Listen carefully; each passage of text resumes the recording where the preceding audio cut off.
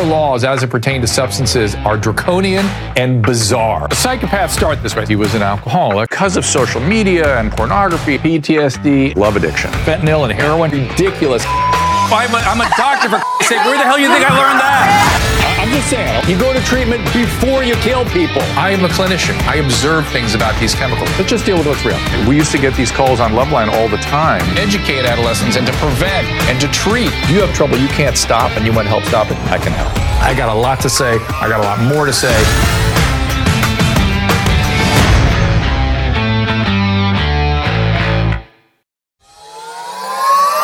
The great Jason Ellis. Yay. Hey, man. Thank you for being here. Appreciate it. Great to be here. We get a lot of questions when we're live. The phone lines really fill up. It's one of my regrets, and they're very full right now, that I can't get to everybody. But one of the ways to get ahead of the line is to text, if you have a great question, 9842 Drew, 984-237-3739, anytime during the week, and then also sign up at drdrew.tv, and you'll be pushed to the head of the line when the blast comes out that way. Is that correct, guys? Am I getting that properly? Good. And again, sign up via email, but the best option is with your phone number too, because those alerts are quick and easy. Jason Ellis' new book is called Still Awesome. Of course, you can hear him on Sirius XM. If you don't know Jason, I don't know why you don't. Faction, were you off Faction for a minute, or did they try to change your channel? No, they gave me a channel, right, which was a lie.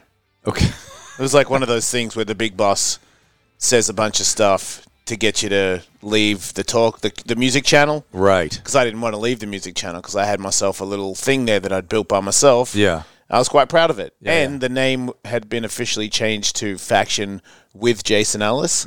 So when you get your name on something, you try to keep it. Well, not only that, it was like I thought I associated that channel with like the way I associate Stern's channel with his channel. You know what I mean? That's the way it was for me. Well, things aren't the same. They used to, when you're a champion of radio back in his day, then you got the world, and now it's still fine. I got stuff. Just I don't get like whatever the hell he got, and that's fine. But I think I moved to Faction Talk. They said we'll call it Faction Talk. Oh, I see. Because you're the talker of Faction, and we'll move it there, and you'll be in charge of the entire thing. And then when I got there, I realized that it was really just the Opie and Anthony channel, and they put me on with these other dudes that used to be on the Opie and Anthony show. And I just moved to a channel where everybody hated me. And really? Yeah, man. And then they then I didn't know this. They charged everybody on Faction Music an extra $5 a month if they wanted to listen to Faction Talk. Uh-oh. Yeah, and then they wouldn't put me on in the morning, and that was the whole reason I moved, to be morning, prime time, West Coast Drive. It weirdly makes me want to come over there and join you and like create a block that we can defend. I would love that, man. You know but like I said, I thought I had a channel, but I don't. How many hours do you go now? Just 3. And then they do the replay right after it. So I'm West Coast afternoon drive into East Coast afternoon drive, which was the second best time slot I could get, which once again proves that it ain't my channel. I like you better in the midday than morning, personally. I do too. Yeah. And some of my staff really don't want to get up in the morning. Which one? Kevin Kraft, who doesn't have children and doesn't understand what it is to just wake up in the morning and do stuff. Lazy bastard. He's not lazy. He's just not I feel like if you haven't had kids, then you think morning is really difficult to achieve. Yeah. Oh, yeah, no. In fact, I think of mornings now. I go, how did I do that? I must have been going at 6 or just getting the kids up and going and stuff. Jesus. Yeah, I still can't shake it. How are your kids? They're awesome. Yeah. I just got back from Hawaii. They're awesome. Your daughter is coming into, like, adulthood. Yeah. I'm a little bit worried about that. Yeah. She's into some really... I mean, it's supposed to come this way. Look at me. Yeah. Like, she is into really crazy gangster rap, like really hardcore stuff where the lyrics are... Do you bring it up to her? Oh, yeah. No, I've said, really? That's your jam? And she's like, what? And I'm like, you think I don't understand? Like, I know it was fast, but I understood what that lady's saying. Are you running that game? She's like, no. And I'm like, okay, so... I mean, you know that there's STDs everywhere. And she's like, I'm not having sex. And I'm like, okay, I can't tell if you're telling the truth or not. So I'm going to respect what you're saying until I catch it. You're right. I'm like, just remember, it's all I keep saying. I'm like, look, could be good, but you could get pregnant. and you could get like a permanent STD, and there's like mega herpes. I lied. I add ones. There's ones that never go away. You don't no know. matter You're what not a you doctor. take. You can get away with it. Right. I'll make up that you made it up. How- I'll be like, Dr. Drew told me that you will die of herpes. There's a new one that's come out Well, that you can kills get instantly. encephalitis from it. You can get meningitis, really. But is how old is she now? 14. Yeah. She just doesn't getting make started. out with it. She doesn't have a boyfriend, but she has guy friends. And my main problem is her phone. I really don't know what to do with that. My friends that are psychologists that work in that area will not let their kids have the screens, like an hour a day. Because I can see it. We're going to look at that the way we think about tobacco now. I feel like I'm watching my child smoke. Yeah. Because Yeah. I was on vacation for a week, and every time we ate, I had to say, hey, and then I'd watch her look at it. She put it down and look at it. I'm like, you're still thinking about it. You don't even have to have it in your hand. Now she has this weird walk where she holds it. This hand stays upright, so she talks to people while she's walking. It's real bad. I got to talk to her mum about it, actually. It's like one of those things that you don't notice because you're divorced, and when she's with me, we do stuff. And then vacation, it was like, let's just do whatever we want. And I'm like, That's what she wanted. whoa. I'm like, you are real. And then she argued with me about how she's not addicted to it. And I'm like, is mom on it? On top of it? No. Or concerned? no, I think we're going to have, I just got back yesterday, so I Where were think you? we're about to have a really gnarly conversation about gym time and phone. It's going to be bad. I'm really not looking forward to it because I know that she's going to hate me for it. Your daughter or your ex-wife? My daughter. Yeah. No, my And- ex-wife can do whatever the hell she wants. and- She's always been able to do what the hell she wants. I'm just happy to be here. And gym time? What do you mean by that? I think my daughter needs to start working out, whether she likes it or not. She's got a bad diet. I need to change that. I feel like I've kind of let her All right. live a life where I'm starting to see some things where I'm like, you know what? Let's try and rectify this before I have no control at all. I think that's smart. That's We'll good. see how that goes, though, because I've already had a couple phone conversations. I didn't want to do it on vacation, but we had some arguments at dinner where I was like, as a witness, I stay in a room next to you every morning. I get up and you're on it. You got that weird to do this thing where they do it like this, Drew. They have First thing in the morning? Yeah, their neck is cranked into their own chest and they just do that. Or the kids, when they have lunch, they look at it under the table like that. Like they're really, it's this new thing. And then you take photos and you put your hand over your face just a little bit to hide any of the things, any of the blemishes that you might have a problem with because you're an insecure 14-year-old. They all just hang out with each other doing this part. Oh, let me just cover this bit. Yeah. Yeah, gangster rap. All right. Beverly Hills. They're from Beverly Hills. Gangsters. That's where she's living now? Yeah, that's why I live near. I hate this. I want to. You want to get out of California? No. I would go to the water. There's almost no one I talk to that's not interested in thinking about getting out of I California. like the water. Yeah? So I would go there, but my kids would be like, Dad, really? 45 minutes or an hour and a half to school in the morning? They wouldn't be happy with that. Right. So I'd take the hit. So Australia's on fire. Yeah. What the I've been hell? trying to ignore it. Yeah. Is your They're fine. Yeah. They're not in the bush, and they're in Melbourne, so it's... Well, I don't know if I believe the maps I see where like so the fire is the It's whole. not. It looks like the whole just continent is not. on fire. It's just big fires like we have here, right? Well, I don't know. I'm not there. I know I what do you sound hear- like I should know, but No, I do you really talk to your don't know family anything. or anything, or do you? Not really. No. I mean, I've just started to sort of talk to the family again. We've patched things up after the whole father molestation thing. That was Oh, that rocky. little thing. Yeah, that little thing kind of rocked the boat. So do you mind getting into that a little bit? I don't mind this. All right. So hold on. I am an open book. I'm looking. Yes, I'm still a carnivore. People are asking. Oh, you are, right? Yeah, still doing that. How's your ass? It's all been great for me. I mean, clearly, my genetics. Do you take fit like this. some weird stuff to soften your stool? No, nothing. Notice how I said the professional Well name done. there. Thank you. Thank you for doing that. No, it's been nothing other than seems to fit my biology like extraordinarily well. So let's talk about this story. So you sort of had a found memory, right? Yeah, well, I didn't know it all, and then when I was I think it was about 26, I did a skateboard demo all day in the sun, and then I took a bunch of meth and some LSD. Big party at night time. Everybody left the hotel pool, and I had an imaginary friend, invisible friend, that told me I was molested by my father. While my girlfriend at the time just watched this, I don't really remember it. And then she started telling me in the morning, And then I guess she told my mum without even telling me. My mum thought... Before you even recalled what had happened? She called, said it was the craziest thing she's ever seen. And you have to know that Jason is talking in a way that it just didn't sound like it was made up. And she was like, I thought he forgot that. Yeah. Whoa. Yeah, so then things started to appear in my head. I started to see, I know it's gross, but I started to see the dick. It didn't have a face to it, but I started to realize this thing that was like, hey, you do this little bit, and then I'll do it for you. And I'm like, oh, okay. So there's an adult that is, confusing a 4-year-old into doing this and stuff. are we sure it's Dad? Because sometimes those things can morph Well, I up, said, yeah. apparently I said it wasn't, and they said you probably got it mistaken because the neighbor babysitted you and he's a redhead. But, so I always thought from 27 on that I was molested by the neighbor. Yeah. And then, I remember asking what happened to that guy because my father had a temper and I'd seen him put people in hospital for cutting him off on the street.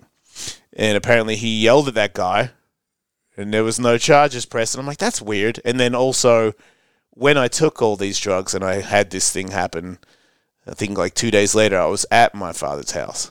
And when I got up in the morning, because I was staying there when I was in between living in America and living in Australia, and he said, in the morning, he saw me, he's like, hey, do you think you got molested? This is exactly how it went. I'm 27, so I do remember exactly how this one went. And I was like, yeah. And he goes, do you think it was me? And I went, nah. And he goes, yeah. And then I walked out the corridor, out the door, got on the train and went to the ramp. Never spoke about it ever again. And then many, many years later, when I was 40, I got divorced, and then I went to rehab and did some EMDR? Yeah, and started to recall a few more other things. But still, it wasn't... I was just like, that's impossible. It's just impossible. And then the lady was like, you don't think it's weird that he acted that way? And I go, yeah. But I also feel like he's a hardened guy that didn't have an emotional thing. He never said he loved me. It was too gay of a thing to say. It was, he would just sort of, you're a good guy, Jay. And I'm like, oh my God, he's really bad at this. And I was somebody that was raised by it. So I thought maybe it's still not really what happened. People are making me think that this is the way it is. And then I just started to see more of it. And then there was an older time where it happened in another house where my father was doing pretty well and I had my own room. And he used to bring this heat lamp in. And I was in the back room and I would remember this big, a big circle lamp. Yeah. And it was all black and I would just see the lamp come in. The red lamp. Yeah. The orange, big glowing orange lamp. Yeah. And then, I remember that happening a few times. But I only remember somebody being on my back and me being on my stomach. And I just don't know what happened. Don't know. Just didn't seem right. I just couldn't really put it together. Yeah. And then I did MDMA therapy. Oh, you did? I didn't know Yeah. that. Interesting. Yeah, that was terrible. That was a bit later, right? As I recall, That was way later. Yeah. Yeah. So that's sort of It was terrible because I just got to know more of what happened. I mean, it's good that I can come to terms with it, but I idolize my father. Yeah. I still do. Well, this is the conflict, right? Yeah, I still. My kids, they look like him. I look like him. I got to look in the mirror. Well, you and I have spoken about this many times over the years, and I feel like you're speaking about it now in a more holistic way. If that makes sense, like you're holding both parts of him in your mind at the same time. Well, I think before you would go to what kind of fucking, See, that's why the MDMA therapy helped because once I realized all the things that had happened, at the end of it, the last thing that happened is I was under the bed holding onto the bed springs with my toes and my fingers. Yeah, and I just said, "Stop, please stop!" And the lamp went away, and then I felt him go back and realize what he'd done. And then that made me realize, why did he do that? And then why did he feel bad about it? Because he didn't realize what he was doing. And then he just did right now. He just did. And now he's going to live with that for the rest of his life. Because I'm pretty sure his dad did that to him. Yeah. So to me, I just sort of felt sorry for him, which took the hate away. Because I really wanted to kill somebody. There was a little bit there where I could really boil. And I was worried about myself. Because I was like, I'm a big guy. I'm like, I can't just snap on somebody because of my childhood. I got to come to terms with this shit. Yeah. So that really helped because I came out of that going, boy, did I not want to know any of that. But I also felt like, that it ends here, Like I might screw with my kid's head a little bit, just in general, because I'm an odd fellow. Tattoo on your head. Yeah, right. But it's not because I didn't touch anybody. You know what I mean? They know I love them. Yeah. They might be like, man, why did you do that? Why'd you do this? I'm like, oh, Dad's crazy, but he loves you. Not in that way. Yeah, right. So, well, that's good. I mean, made it better. That's really good. It's still a struggle. I know. It's never just like, oh, wow, everything's magic now. Thank God I did that. But I'm just super happy to be here, have this life. After all that shit, I'm supposed to be nothing now. Yeah. So gratitude and forgiveness are the two things. You get those things going. That's how I know you're doing okay. When those two things start to come spontaneously, like you just did, it tells me a lot. Yeah, because I am happier. Forgiveness isn't all the way there right now, right? And nor may it ever be. Right, and I'm okay with that. But you're kind of thinking about it's not so much forgiveness as understanding. Right, a little bit of understanding creeping in. It makes it easier to talk to my family in Australia, even if they don't understand it. I see their angle as well, and I'm able to. So there's nothing okay about it. That's the thing that's the struggle. There's nothing okay about it. And yet it's okay. It has to be kind of I'm not gonna set the world on fire because of that. And your mom was kind of denying about it last time we talked about it. And that's my stepmom was. And that was really my mother. Yes, that really bummed me out because my brother didn't believe me as well, and that was all I had left when I got divorced. I got my brother and my stepmom, and they don't believe me. And so now I'm out. And they got little stories from Howard Stern and the book. Somebody read a piece, and I'm like, it wasn't even in a book. So he's like, well, someone said it's in. I'm like, well, it's not in there, dude. So you're coming at me right now because the big fallout was my brother he was like, I think you just made up to get molested to be famous. Oh. And I was like, dude. Well, that happens all the time. I'm like, God damn, man, that's a tough Never move seen that on one behalf. before. Jesus. That's you have more than one brother? Yeah, my other one passed away. Right. 24. So this, he's the only one I really know about. Yeah. Who he has gone through enough. His brother they lived together in Australia. I came here to be a skateboarder. They were like that, him in the middle and the older. Yeah, the younger. Stevie was the youngest. Lee was the middle one. Okay, so Stevie's the one that's been giving you a hassle, and he had no. Lee's the one that is not happy. Stevie's gone. Got it. I'm good now, though. He's bringing up the hardest stuff ever. Well, I was in Hawaii laughing all the time. I can tell you that you're better. I should have seen me. No, I listen. It's a great example. Listen, to me, it's an example. I like this conversation particularly because a lot, this is a common thing, right? So lots of people out there have this history, and this is where it can get. It can get to a place of sort of okay, not okay in the sense that it is ever okay. It's something that's happened, but you can learn to manage your life story. You got to work at it though. Oh yeah, you can't just sit there and wait for time to heal it. Yeah. Oh no, time doesn't do shit. That ain't gonna work. All your brain does is walls it off, and just you can't even access it, and that's why it took all that stuff to get to it. I felt like I couldn't access it until my body thought I could handle it. Right, which is on your own, never. On your own, right. your body will go never. It took a lot of people, a lot of therapy, a lot of shoulders, to discuss things. Now, I used to worry about you with substances and depression. Is really what I would worry. You'd get dark, man. Is that all settling a bit? Is that? Yeah, I mean, there's no cure like 100%. No, right. Still got some times where I have hissy fits, and I'll say to myself, "Wow, that's pretty pathetic, Jason." But I'm like, you're a dark guy. Sometimes you have a bad day, you didn't get that much sleep or something, and now you're acting, like the world's going to end because you're an emotional guy. And so you and Catherine would now do a podcast. Yeah, High and Dry. Another guy that's been through some stuff. Right? Yes. And he's really a great example because he's like one of the better people on the planet. And he died of heroin overdoses multiple times. Many times. And now he's like a really... caring. Here's the problem with. God, he's the nicest person ever. I know, but he doesn't accept that about himself. Yeah, that's Mike's problem. What if he accept these abs? Who doesn't? I mean, if I had those abs, I would be shirtless right now on the show. I know. So I've heard people say it about him a million times. I've made him get naked on the podcast. He has trouble taking. He can't take a shower with his shirt off. He couldn't do that for years. I know. I made him get that's naked. his thing. It's right. We each have our own cross to bear, right? Right. His is his. Just try to minimalize whatever crosses you're bearing. Like him not taking his shirt off. Everybody can live with that. Drinking yourself to death, maybe not. All right, so let's see. I'm looking at you guys. I'm looking at some of the new messages.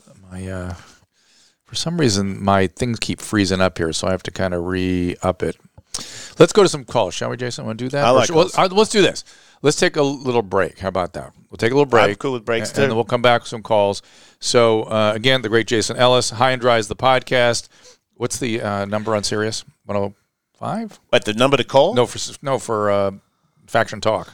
Or wherever you want them to. Channel 103. 103. Yeah. Thanks for understanding what I'm doing on the I'm sure it's the one you want the people to go to is 103, right? You're not on the old Faction anymore. No. You're on the new Faction Talk. Yeah, go to 103. It's not more expensive anymore now. It's just everybody can watch it. I don't know what happened. I think that was a plot to try to demise my power at SiriusXM. Just the only thing is, it's not going to happen. There's no power Let's make sure that will stop me from rising to the top of SiriusXM. Let's make sure of that. And the book, again, buy it now. Still awesome. Amazon, click through at my website. No, don't go to Amazon. Oh. No, we're against that. JasonEllisBook.com. I'm not giving anybody any money. I'm keeping it all. Jason. Michael There it is. Tully Look and at that. myself. And tell me about those cats. Well, that's Gimli. He is a Bambino, what's it called? Bald cat, whatever they're called. He's definitely bald. My wife will tell me. Yeah. But he was not supposed to be in the photo. Oh. Yeah, he was harassing my friend, the cameraman, and he was like, man, your cat is like super in my gear and stuff. And I'm like, yeah, he likes to meet people. And then he climbed up the back of my jeans into my hands. And I was like, wow, dude, I have a photo shoot right now for my book. And then the photographer is my friend. He goes, just so you know, your cat is looking right at the camera. And I was like, well, then take some photos. And now I see your cat on Instagram all the freaking time. So he is used to cameras. All right, we'll take a little break. Be right back with your calls. The CBD industry is still pretty much the Wild West when it comes to claims and criticisms. The science is catching up with the industry. We will have clinical science soon enough, and there seems to be an overwhelmingly positive response these days to CBD's efficacy. We've all heard the reports, and luckily, our good friends at Social CBD are raising the industry testing standards.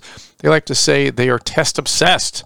Social CBD works closely with their suppliers and multiple third-party labs to ensure you are getting exactly the package that they say you are getting. High-quality CBD with 0.0 THC. And Social CBD wants you to be skeptical. That's why they put a QR and batch code on every package. This allows you to check all the test results for your product, not general testing, the product, the specific batch you bought. And while Social CBD broad-spectrum products are available in a range of formulations, each of which is clearly described so you can make an informed decision without all that hype and promises that sound too good to be true. To learn more, go to drdrew.com/socialcbd. That is my website, drdrew.com/SOCIALCBD. For a limited time, you can save 20% at checkout with the code Dr. Drew. Now let's get back to the show. Needles have increasingly become a part of everyday life. Proper disposal is both difficult and expensive. We have the solution. Simpler, safer, affordable, and fulfills the obligation to protect our environment. A single stick with something like this means tracking down the user. It means blood test for the person stuck. It means possibly medication for an extended period of time. Needle sticks are devastating. No more. Incinerate the needle. Needle goes in this port. It's over. Done. Needle gone. We all have loved ones who use needles. Keep their home safe. Medical offices are loaded with sharps. We are using ancient technology to protect our patients, our staff, ourselves. You know what needle sticks do. You know the cost and the devastation psychologically and physically, potentially, from a needle stick. Eliminate that completely. Stop using ancient technology. Sand MIDI. It will solve your problems. Find out more at needledestructiondevice.com. I'm banned. If you're a comedian, I'm not cool. What? Yeah, I'm banned by all funny people. Really? Yeah. Why? I think maybe just put it down to I'm an asshole. Maybe I did something annoying. I can't remember what I did, but I'm sure it was something. Too honest? Too... I don't know. I feel like I don't want to get into it. I just...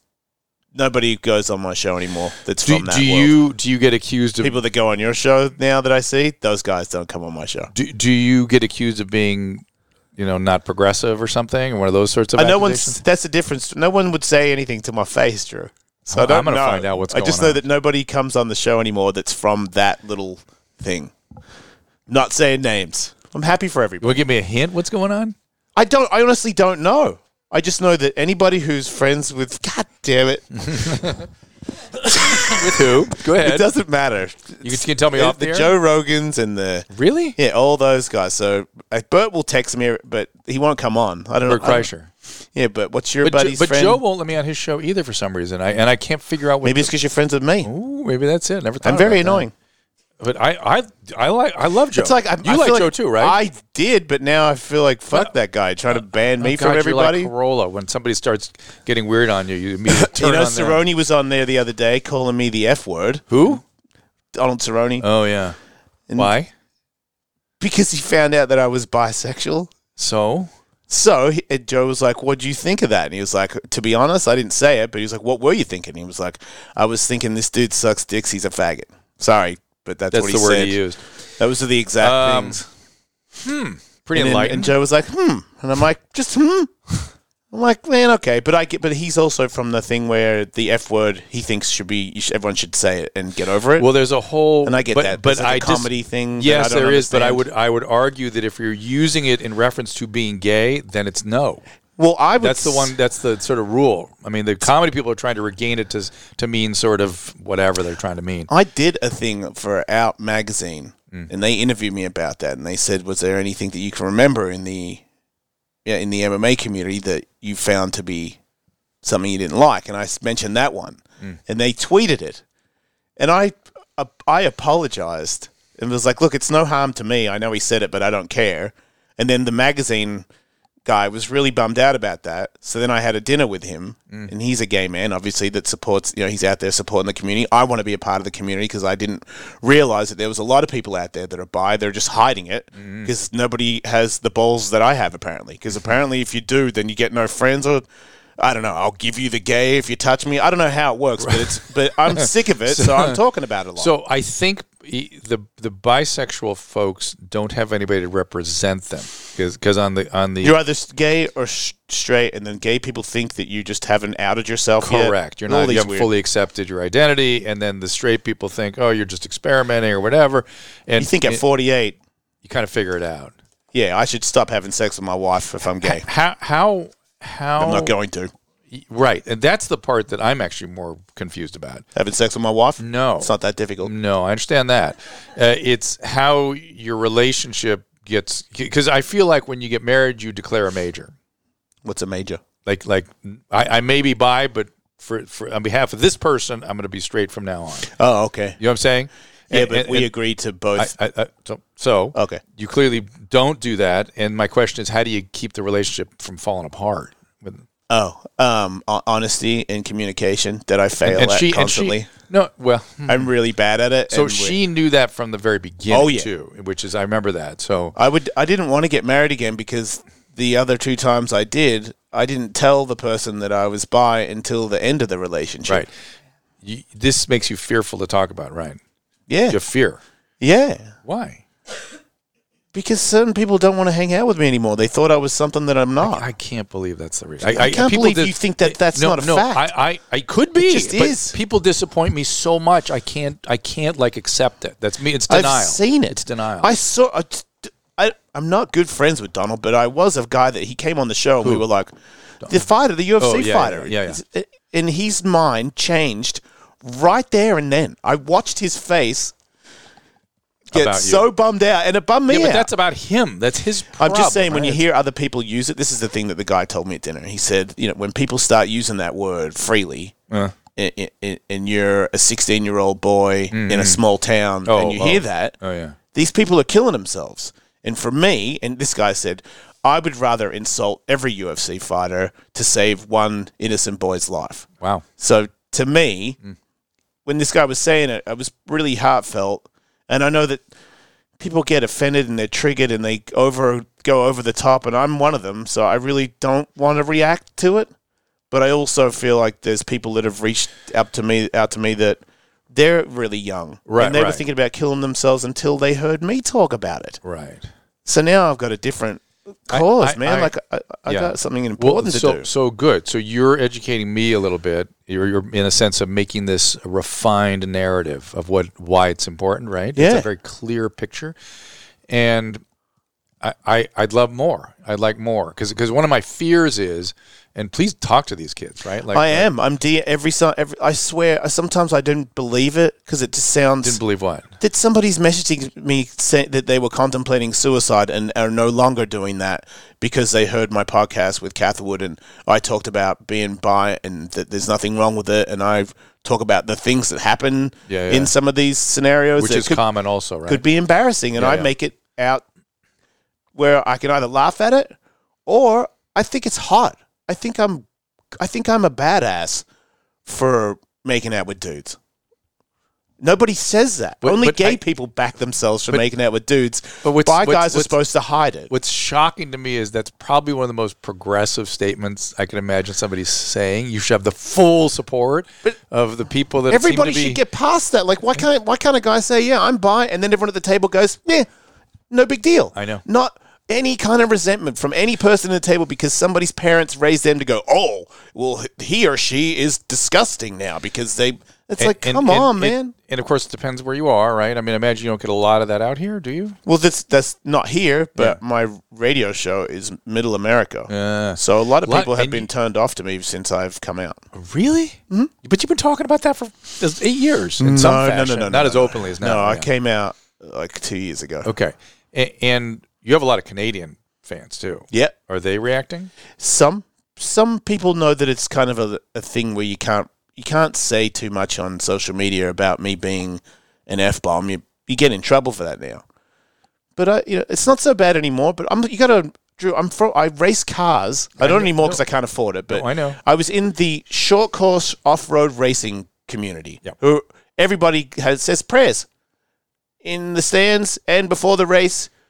There's like a mystical creature that's watching everybody race, and they're absolutely positive of that. Right. So I can't go blowing dudes around the track. Not that I do that. You know what I mean? Yeah. They put two and a guy has said to me before, what do you paint your toenails for?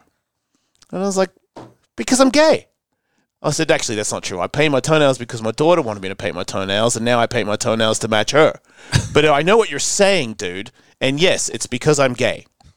Are you happy? Cool. Because that's what it really means. That's why I keep talking about it. That's why I'm not sorry. People disappoint, but I'm glad it's you. You know what I mean? I'm delighted it's you. I just think when I'm gone, but I wish there'll be a few more fear people. I see in your eyes. I wish you'd keep that. It's nerve-wracking to me. It shouldn't be. It makes me sad that you have to have that kind of fear. I can see it.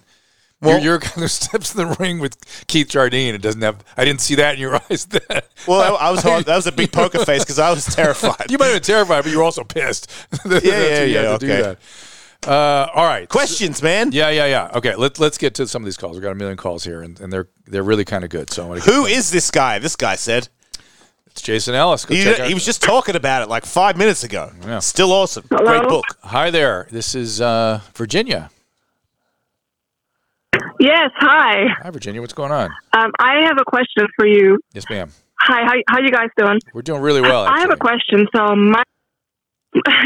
my dad, is there hope for him? I mean, he's 64 now, and he's been struggling with, I'm 39, he's been dealing with substance abuse my entire life. So, I mean, can he still change at this point, or is that it for him?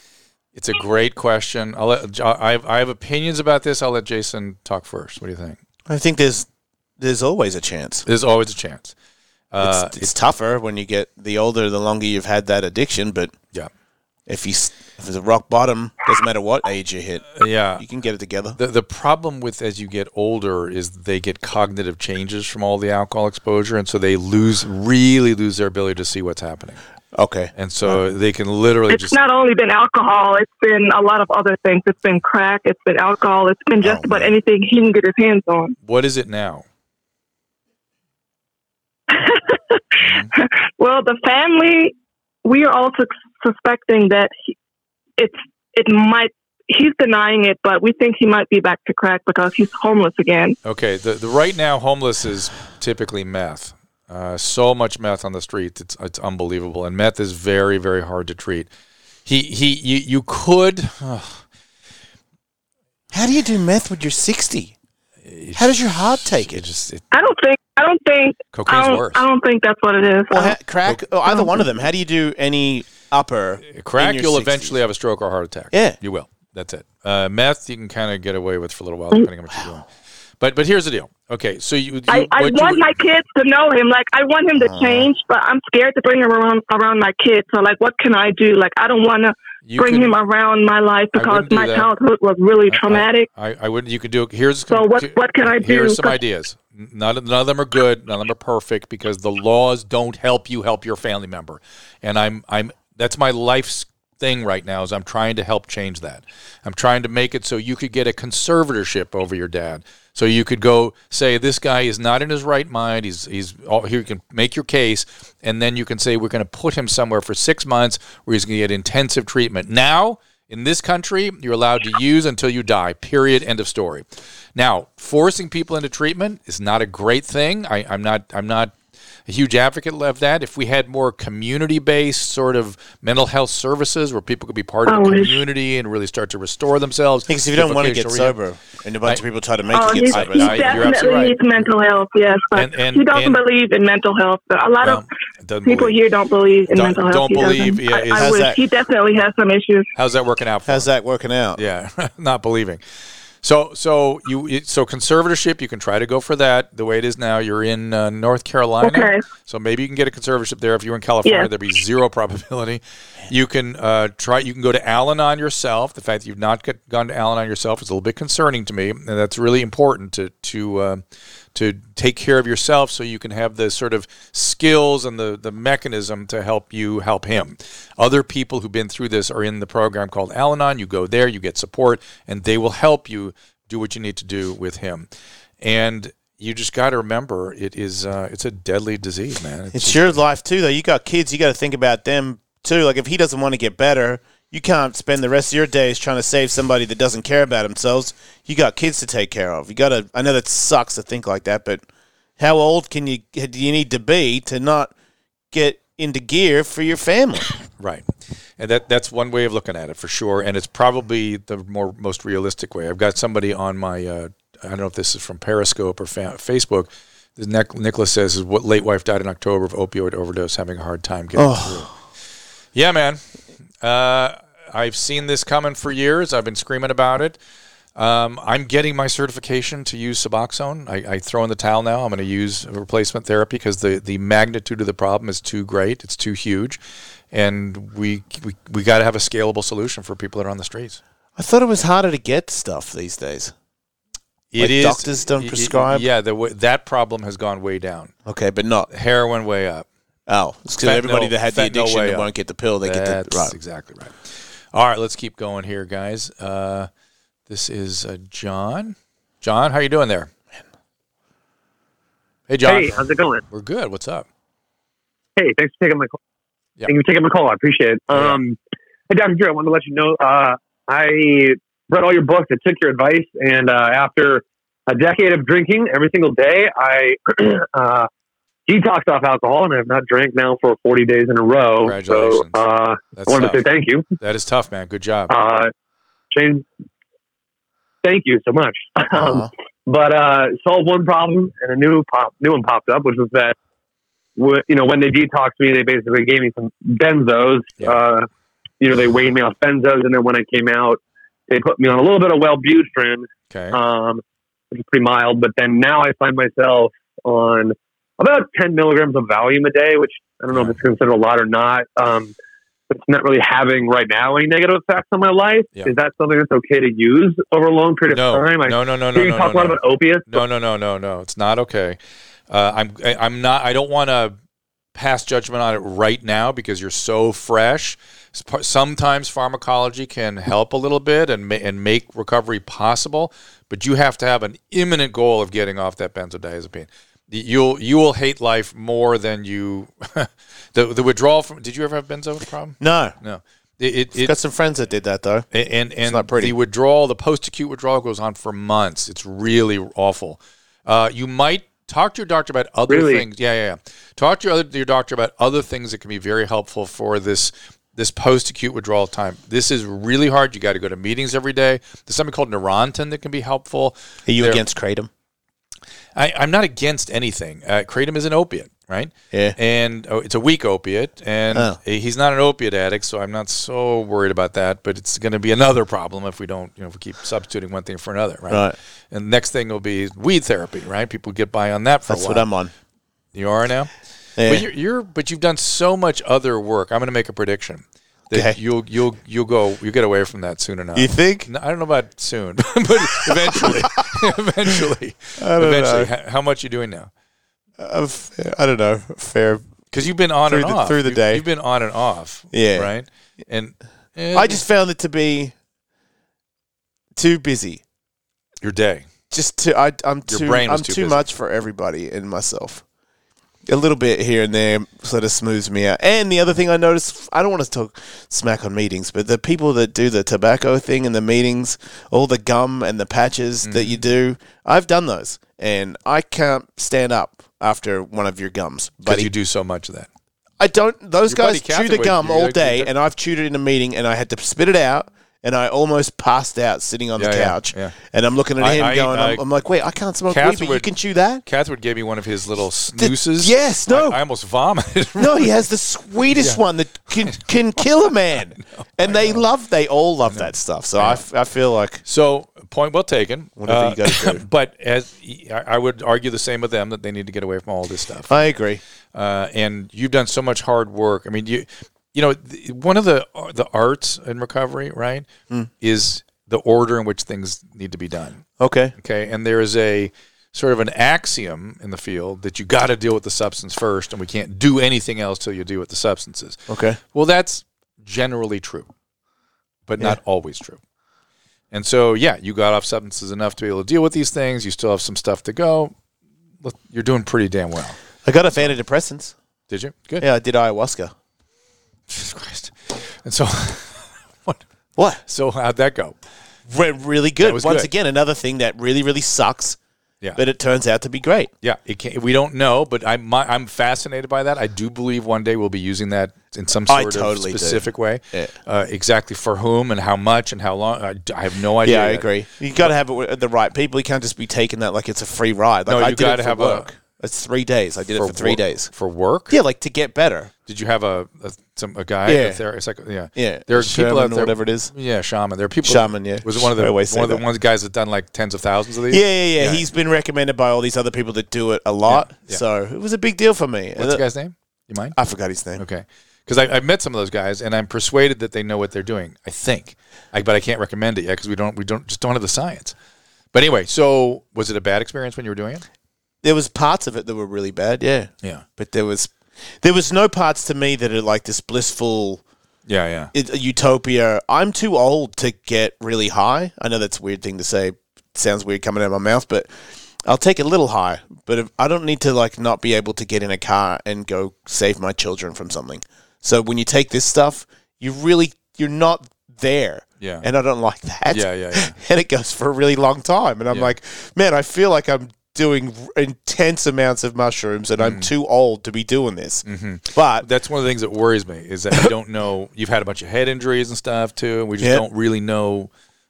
Worries me, that's all. I just felt like there was it turns on an engine inside your mind that starts to face your problems and break them down even after the medicine's worn off. Yeah. Forever, I look at problems differently because I've had this. Like, I had to do a lot of work for 3 days.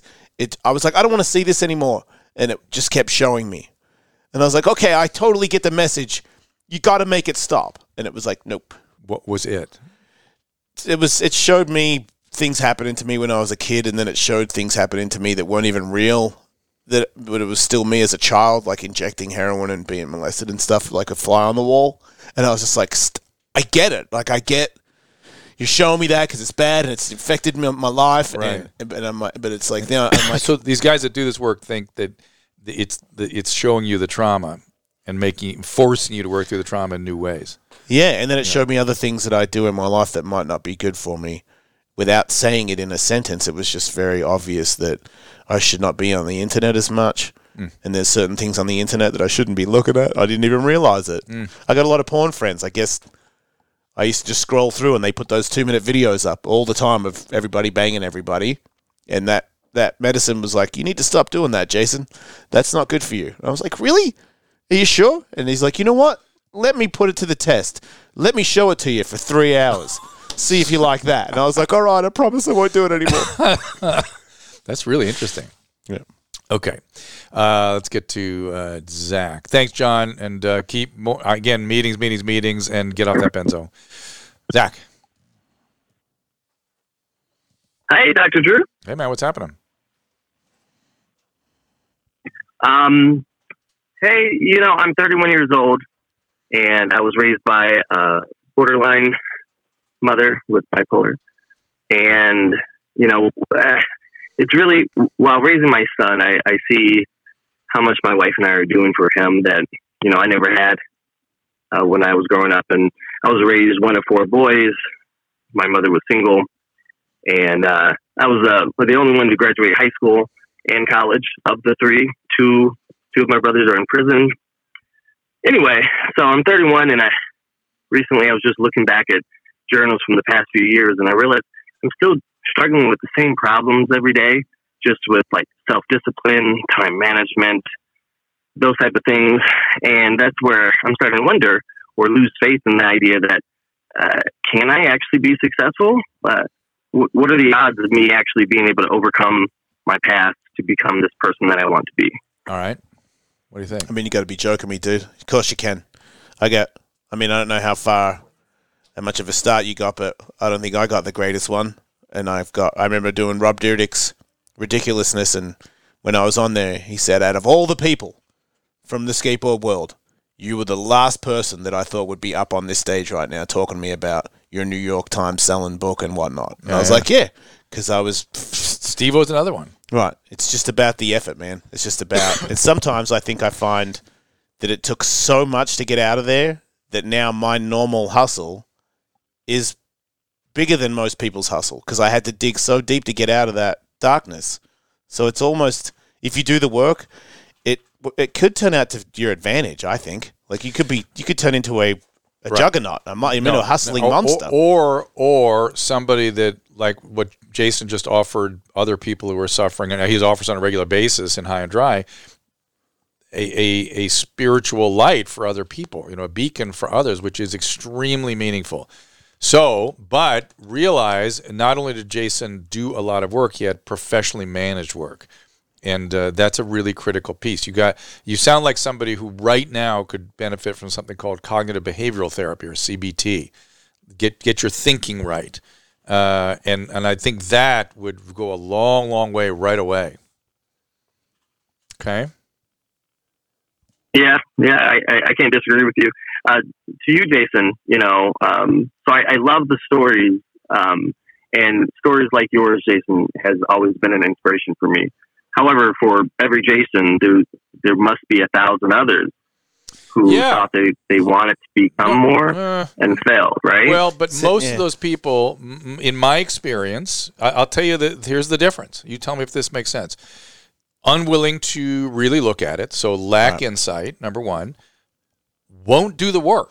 Right. Won't follow the direction of usually professionals or other recovering people, whatever it is. So I understand the conditions. These disorders cause both things. They cause denial, so you don't see what's happening, and they cause resistance because it's too painful. Right. Your brain doesn't want to do it. And I feel like you think a lot of people are not as fortunate that have tried as much. As sort of like saying that Hollywood, all the people that try to become a star, think about all the people that just end up being waiters. Well, I hate to say it, but you're a waiter because you haven't put in enough effort yet. And it still can happen any day. It's just the hustle and the never giving up. You just never, ever give up. And anything's possible, man. Like, look, if you're not an asshole, you should be fine. And I would argue that metaphor. I understand the metaphor, and it's not irrelevant. But here's the thing: if the metaphor held for mental health, it would be the case that if you follow certain directions, you will become a star. And in mental health, if you do certain things, you will get better. Treatment works. It's predictable. The problem is people don't do it. It's hard. It's hard. I know it's like hard. when you talk to people about your problems and then they tell you like just a smidgen of the amount of work that you're going to have to put in and the time too to get anywhere near a normal person. Yeah. It's enough to make you want to quit right there. I'm like, wait, I got to put all this work in just to get to normal? That's so unfair. Yeah, but to be fair, as you're finding, the normal feeling normal comes with a bunch of benefits. Right. No, stuff comes with it. So as you said, that other people don't necessarily experience. Right. We got to do something about that fear, though. We got to do something. You know about what? that. The book is helping. Doing this article for the Out magazine and facing it, and then talking to. I don't have any gay friends like I do now from the article, and I've reached out tons. You come around with us. Well, nobody invites me. All right, but I would totally go. We come out in New York with us. But I'm saying since we go to all the gay bars regularly. Do you really? Yes. I sing at them. Oh, God. That's what I started doing. Now I know why I'm not getting invited to that. No, listen, I started doing it because I did The Masked Singer, right? I did that TV show. Oh, you did? I did that. And before that, I thought, I better start singing again. And so we started doing that. So, you like it? Yeah. Good for you, man. Come on, man. I'm the gayest straight man in the world. Yeah, no, we've mentioned that before. So and I'm the gayest straight man in the way. The other way around, straightest gay man in the world. You are the straightest gay man in the world. That's why we work so well. I tell you. Is he gay? Really Is he gay? Funny. Find out on the next episode. Oh my God, that's hysterical. Okay, so so Zach, yes, you can get better. Treatment works. Okay, I'm gonna try this real quick from Tony, who has a Suboxone question. Tony, go ahead. Hello. Hi, buddy. Go ahead. Hey, man. How's it going, Dr. Drew and Jason Ellis? How's it going, mate? What's up? Can you hear me? Yep, we got you. Okay. Hey, yeah. So when I originally sent the email out to you guys, I was 2 days off of Suboxone. That's rough. And it's been 2 weeks now. Yep. And I still have cold sweats, but everything else is fine. Good. It's a 2-week withdrawal with Suboxone. And if you can get to 2 milligrams, that jump from 2 to nothing, it's you feel it, but it's usually quite tolerable. And here's the thing: doctors are very fearful of you coming off Suboxone because they're convinced you're going to go out and shoot again, or smoke, or whatever you're doing, and that you're going to go back to your usual dose and overdose and die. That's the risk, and so that's why they keep everybody on forever. I love that you came off it. Maybe take some. I don't know if you want to get on naltrexone now. You know what I mean? That blocks the opiates. Should you have a problem in the future, it'll block it. You know what I mean? Oh, it won't work if you take it, you mean? Yeah. The heroin won't work if you take the naltrexone. Well, yeah, it's just crazy because I haven't had a clean piss test since I was 14 years old. Oh, man. You're 27 now. Congratulations. What's motivating you? Life, dude. Just I don't want to be a loser.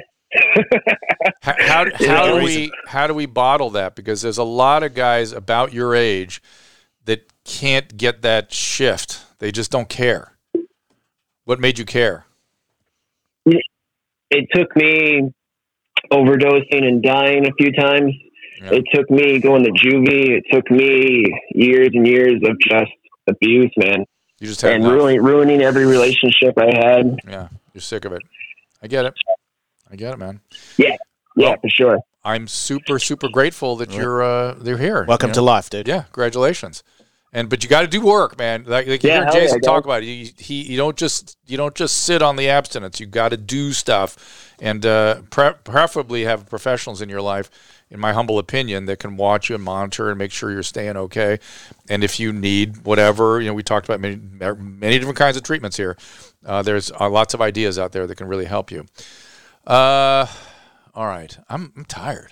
Why? Do you need a coffee? I do need a coffee, but I'm tired because the calls are hard and your material's hard. I'm feeling it. I'm sorry. No. I didn't mean to be hard. No. Not in the best possible way. Okay. All right. Mike, I'm not going to take your call. Let me just say, I know Dan Amon very well. I sign off on his stuff. His SPECT scans can see patterns that are associated for sure with depression and various other things, ADHD. I've sent patients to get his SPECT scans. Addiction you can see in there, trauma you can see in there. So, of course, the brain reflects the diseases, right? That's how we're able to do things like transcranial magnetic stimulation, where you actually send thank you much, that you send like magnets into the brain, magnetic fields, and push the chemistry out that way. No way. Yeah, and you can put into right specific foci that cause depression. Yeah. Man. Yeah. They used to have put electrodes on both sides and run a current through your head to make you seize. That was called electric shock therapy. Now you have a magnet halo that directs it right in a little current. You got a hookup for one of those? Yeah, I get you. Not a hookup. I need to wear one of those. I can refer you to the guys. You should just wear one all the time. I bet that we did a fight fire with fire. Get punched in the head and then put the helmet on when I get home. Well, so that you got to go like a cheeseburger and a carrot. You got to go in. You got to go into the office. It's a big machine. It's like an MRI. Man, can't they just put it in a motorcycle helmet? But Susan, what was the I got stuff to do. This Life You Live? Did we not with TMI specialist? Remember the psychiatrist that was doing that? Oh, you're looking at me with a blank face. Recently, a month ago? Yeah, it's our depression episode, and it's on Facebook and Periscope. And okay, so we can hook you up with that guy. All right. Yeah. All right, here we go. Lindsay, if you're listening to me, I'm pulling people out of the host queue, which I assume what you want me to do. Shelby, what's up? Okay, let's see. Here's my question. I am 63 years old, and I've been married and everything, but I continue to date guys that I know are emotionally unavailable, and I'm just going for the chemistry pretty much. I cannot. It's like I'm a drug addict or something. Yeah. When I'm with them, I feel great. You sure? I've never spoken not available, to you. Not there. Have I never spoken to you before? What can I do? Wait, Shelby, slow down. Never. You've never spoken to me before. Because I had a call with Adam, I think, of somebody with almost exactly this story. Do you find me attractive? And this, you know what? I'm sorry, but I don't know who you are. Are you watching the screen? Watch on the screen. If you watch on the screen, I know why he's asking. I'm not watching on the screen.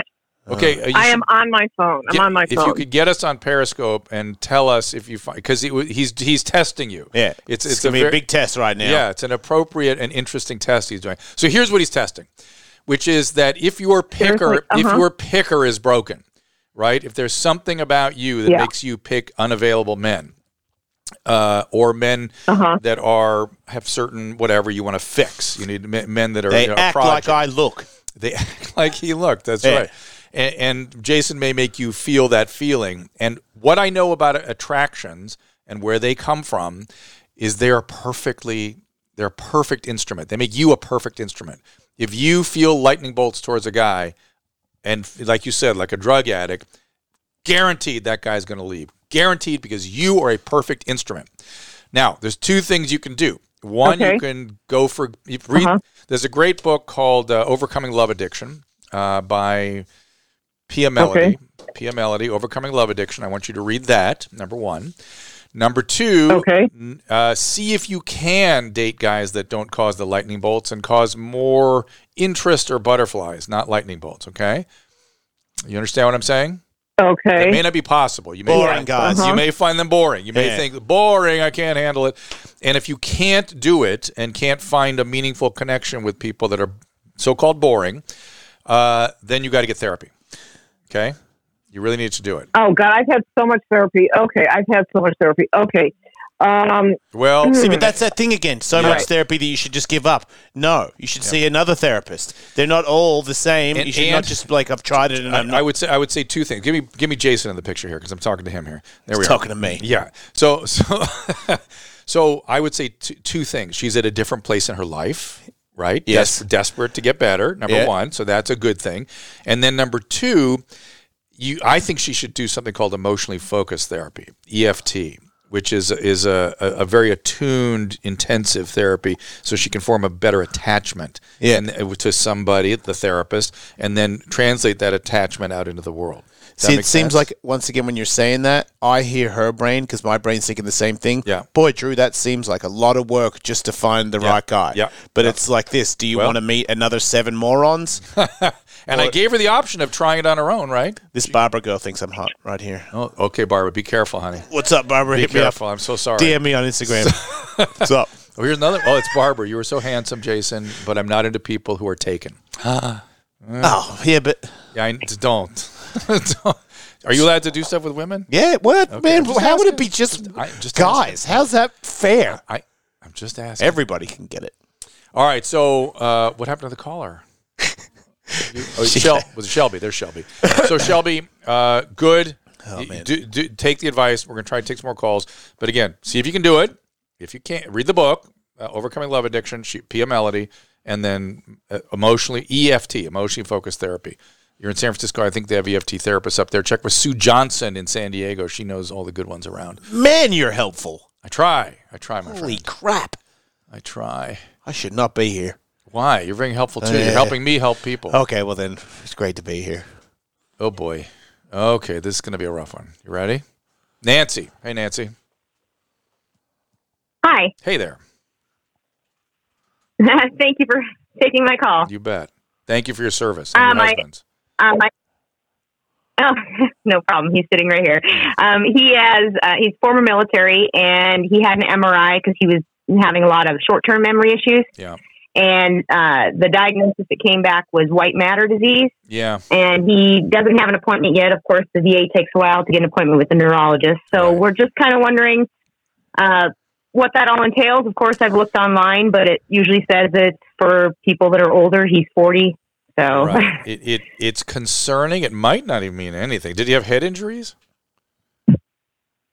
No, but he was in combat areas where there was a lot of explosions. He had some close ones that were right next to his convoys. He was also artillery, so he used a lot of large had a lot of large bangs around him. There was a lot of concussive injury to the head. Yeah. So that's the concern, right? That he has a post-concussive encephalopathy, like we're worried about with the NFL players. I can't say much more than that. That's what needs to be ruled out is this concussive encephalopathy. It sounds like something like that could be going on, but it doesn't have to be progressive. And there are therapies that can help him with this whole process. Okay, there are things that every day they're coming up with more to be done, and the VA is a center of research for all of this kind of thing. So let's just say it's probably the repetitive concussive injuries, and that there's more to be done. He may not come up with more of a diagnosis than post-concussive kinds of processes, but I don't know. Short-term memory can be improved. So let's think good thoughts and get to the neurologist. Okay. Yeah. Best of luck. Yeah, man. And thank you for the service, both him and your family. Yeah. Thank you. Okay. See, I told you it'd be hard. People get brain damage from soccer now, right? Yeah. Everything. So weird. How much brain damage do you think I have? If you see my, you think it's possible that I'm just really tough? Yes. Man, I hope you're right. I'm hoping I'm right too. Is my Facebook still got Jason? What do I have that where Jason's picture still on it? Is it? Wait, Facebook trying to get? No, I'll show you. When I just remember that moment when you were trying to crawl out of the ring after being hit by 8 dudes. Oh yeah, that was a bad day. Well, but depending on where you're sitting, right? But you were crowd had a great time. Crowd did have a great head. We convinced. You're a great corner man, by the way. No, I wasn't. No, I agree. But I was being sarcastic. The moment of most optimum freak out for me was the moment that picture caught, where I was like really worried about you. Oh well, thanks, dude. And nothing I could really do to change that, And I was talking to Katie later, like watch him. And she's like, oh, this is how he is after he gets hit that much time. So she's on what's she gonna do? I know she's on a. I know. Yeah, she has to be like that, otherwise she'd be a nervous wreck. We don't have the picture of Jason, but we have you singing the national anthem at Ellis Mania. All right, do you want to play that? Just give a little Ellis Mania plug? In a minute. In a minute. Just the end of it, just the very back part of it. I don't want to hear the whole national anthem. But brings me to something I meant to ask an hour and a half ago, which is another Ellis Mania coming up. Well, 2020 is the plan. Yeah, there's supposed to be a big one at the Hard Rock that is not going to be the Hard Rock anymore. So it's going to be a Virgin, whatever. Which I am in talks with them about that. But the main thing is all the proceedings of the Hard Rock shifting into Virgin didn't happen when it was supposed to. Right. So I did one in Texas this last year because I wasn't sure it was going to work at the Hard Rock. Yep. Planning for 2020 at Virgin, in the big one, Ellis Mania 20. And he said that maybe November, December. Okay. But it's worth waiting for. So it's worth waiting for. I'm ready to wait for that, but I also had a really good one in Texas last year. Let's do a bit. Where everybody really liked it. I want to go to Las Vegas. And I kind of... You know what you should do it's like the Northern Plains maybe or Atlanta or something? No, like up north. What do you mean up north? Near Canada, because that's where in Canada? In Canada would be great, too. I wonder what the legalities of a bit. Like, I'm going to do Ellis Mania in Canada, and I get to keep the money. Because I feel like Canada does this weird thing where you go there, and they go, oh, we're taking it. And I'm like, nah, that doesn't work like that for me. But I'm signing up now to sing the anthem in Vegas. All right. So if that helps motivate you, I'll it's 2020 Ellis Mania 20 is happening. I want you to know. I just don't know where. We dragged one of our sons to it. He was like, "What is that? What is it?" Fair enough. Hold on. But listen, this was one of the greatest compliments ever. And about 3 fights in, he was like, "Oh, I see. This is very entertaining. I see why you guys liked it." And he just had a blast the rest of the day. Right. He was like, "I thought that was a high compliment. It was a total turnaround. Like, oh, I get it. This is really good." That's what I'm talking about. So mission accomplished. Yeah. I was really impressed when he had a complete change of mind. Okay, here we go. We're going to talk a little endometriosis before we hear the national anthem. John, what's going on? Hey, how's it going, Dr. Drew? Hey, man, what's up? So I called Rick Stern about a year ago and asked him about my situation in my relationship. I'm 27 and I've been with my girlfriend for 14 years. Yep. And she has endometriosis, and it's, she has complicated or painful sex. Yep. And extreme cramps and all of this associated. And, she's been through 2 surgeries trying to remove it. Did she ever have the there's a whole microsurgery technique that they use. You might want to look that up. Yeah. Has she had that? Yeah. And really no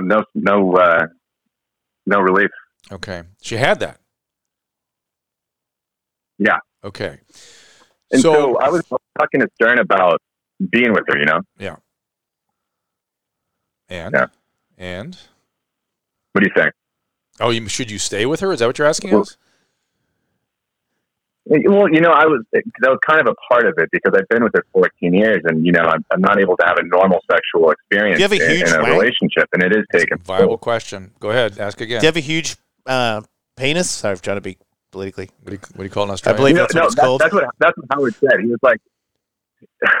Here, sorry about. I keep interrupting, but Howard is like, yeah, I had a girl with endometriosis, and it was the best sex of my life. Who's Howard? Like, she felt like, Oh wow! Oh, you got advice from micro penis. That doesn't count. Oh, how dare you? So, he's the one that says it. I know. Dude, I know. So here's the deal. So John, there's 2 things. I always think about this. I think about this in 2 ways. First of all, endometriosis is horrible. It's a devastating condition for some women, but there is a lot of good treatment. And she has to constantly be wading through proper management. And it sounds like she's doing sort of sporadic care. So that's one concern I have. The other concern is the pain. Yeah. The pain can be separate from the endometriosis. They can be 2 separate problems. And one of the things that I always ask people to check out when there's painful sex is there something happening where the information coming out of her pelvis to her brain is associated with misery? There's a part of the brain called the insular cortex that fires off if you've had sexual abuse, particularly, or if you've had even physical abuse. These parts of the brain don't fire normally if you've had those sorts of experiences. And there are ways to treat the pain then, as well as treating the endometriosis. So did she have any traumatic history? No, not traumatic history, but traumatic in the sense that it's been painful for so many years. And late. I get it's trauma all the time. With the past 3 years, it's been bedridden. Yeah, I get. Man, horrible. I again, she should look forward to some kind of systematic treatment. She's bedridden. It can be bad, man. It can be really bad. But again, I'm worried. Yeah, it is pretty bad. Yeah. But I'm worried about the magnitude of the misery she's experiencing and the emotional valence. Did you ever have any weird stuff because of you kind of went the other way. You kind of shut Nothing off hurts when I have sex. No, but nothing. You don't feel well easily from your body. You can beat the shit out of yourself. Yeah. And so that's the opposite of what this woman is experiencing, where things coming out of the body are disorganized and overwhelming and shattering and this kind of stuff. And it could all just be the endometriosis. I wouldn't feel it at all. I'd be fine. I could want you ram me. But I would. My soul would too, my friend. Okay, let's do one more here, and then we'll wrap things up a little bit. Portia, go ahead. Portia. Hi. Hey. Oh my word! I'm so excited. Hello. Let me put you. I have you on the computer. Okay, cool. I'm going to get some little. I feel like you almost call her Portia. Okay, Portia. So my mom, like Merchant of Venice. Hi.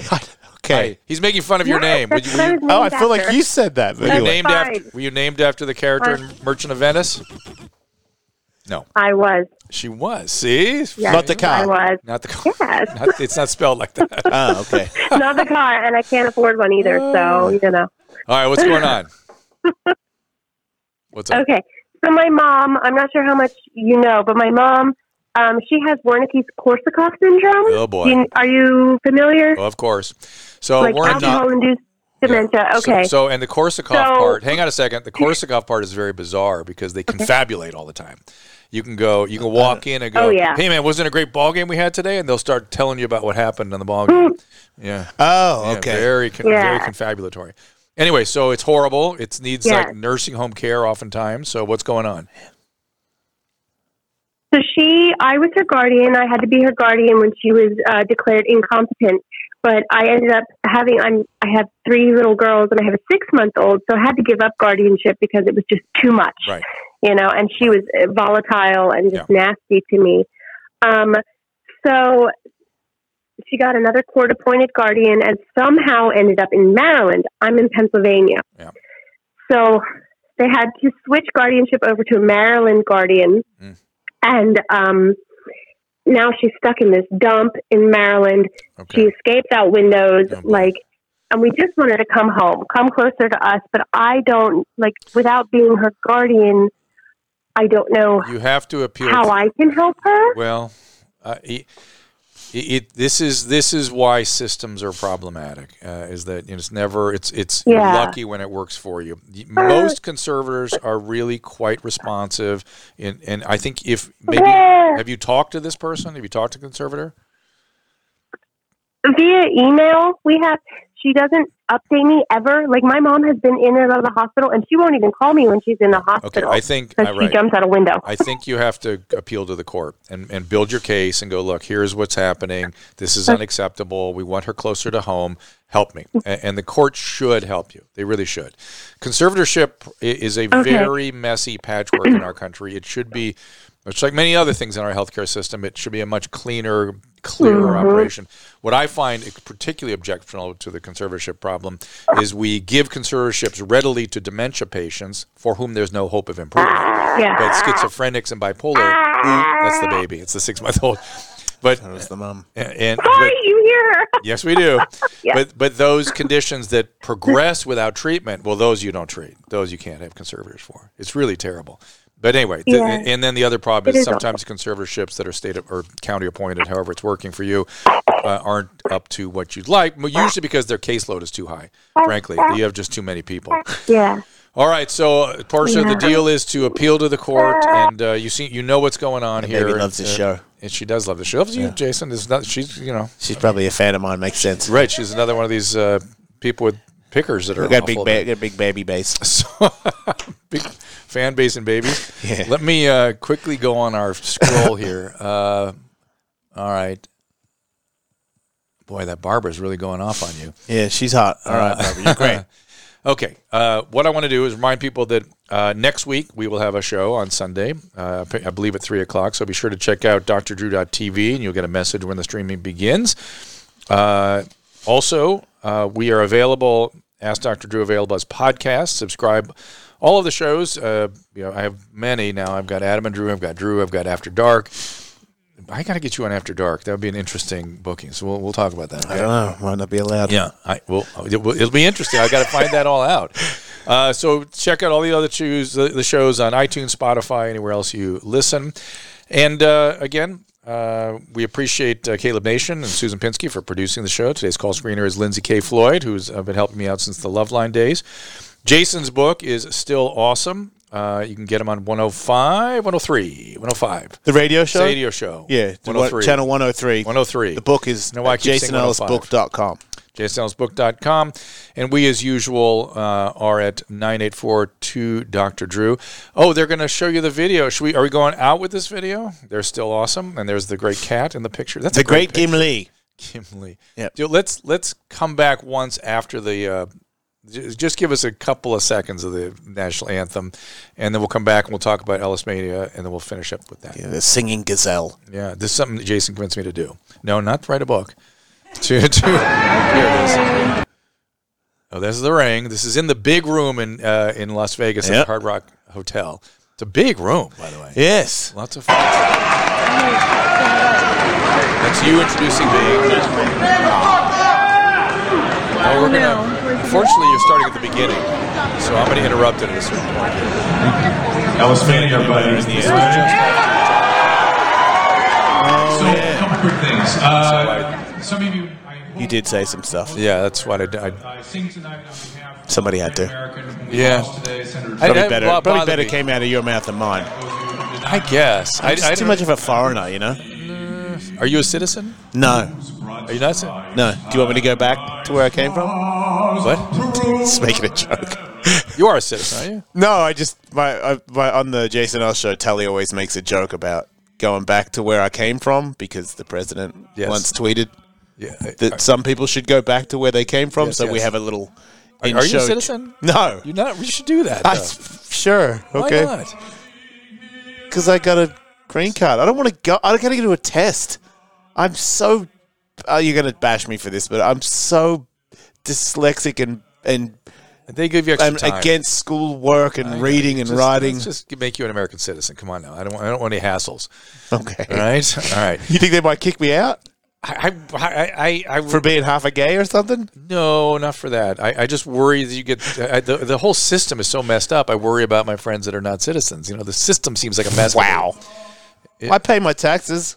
So that's any consolation. All right, and there was the national anthem. So Ellis Mania is going to be in the fall of 2020. We'll all be there. I'll be there. I'm looking forward to it. We'll look for you on Sirius XM. Any upcoming fights or anything for you otherwise? Actually, trying to not do that. Good. Trying to do some stand-up. I find that to be really tough. I'm not very good at it. I haven't really put that much focus in. I've been really focused on the book and publicity for the book. But I find that to be terrifying, and nobody punches me in the head. So I need terror in my life.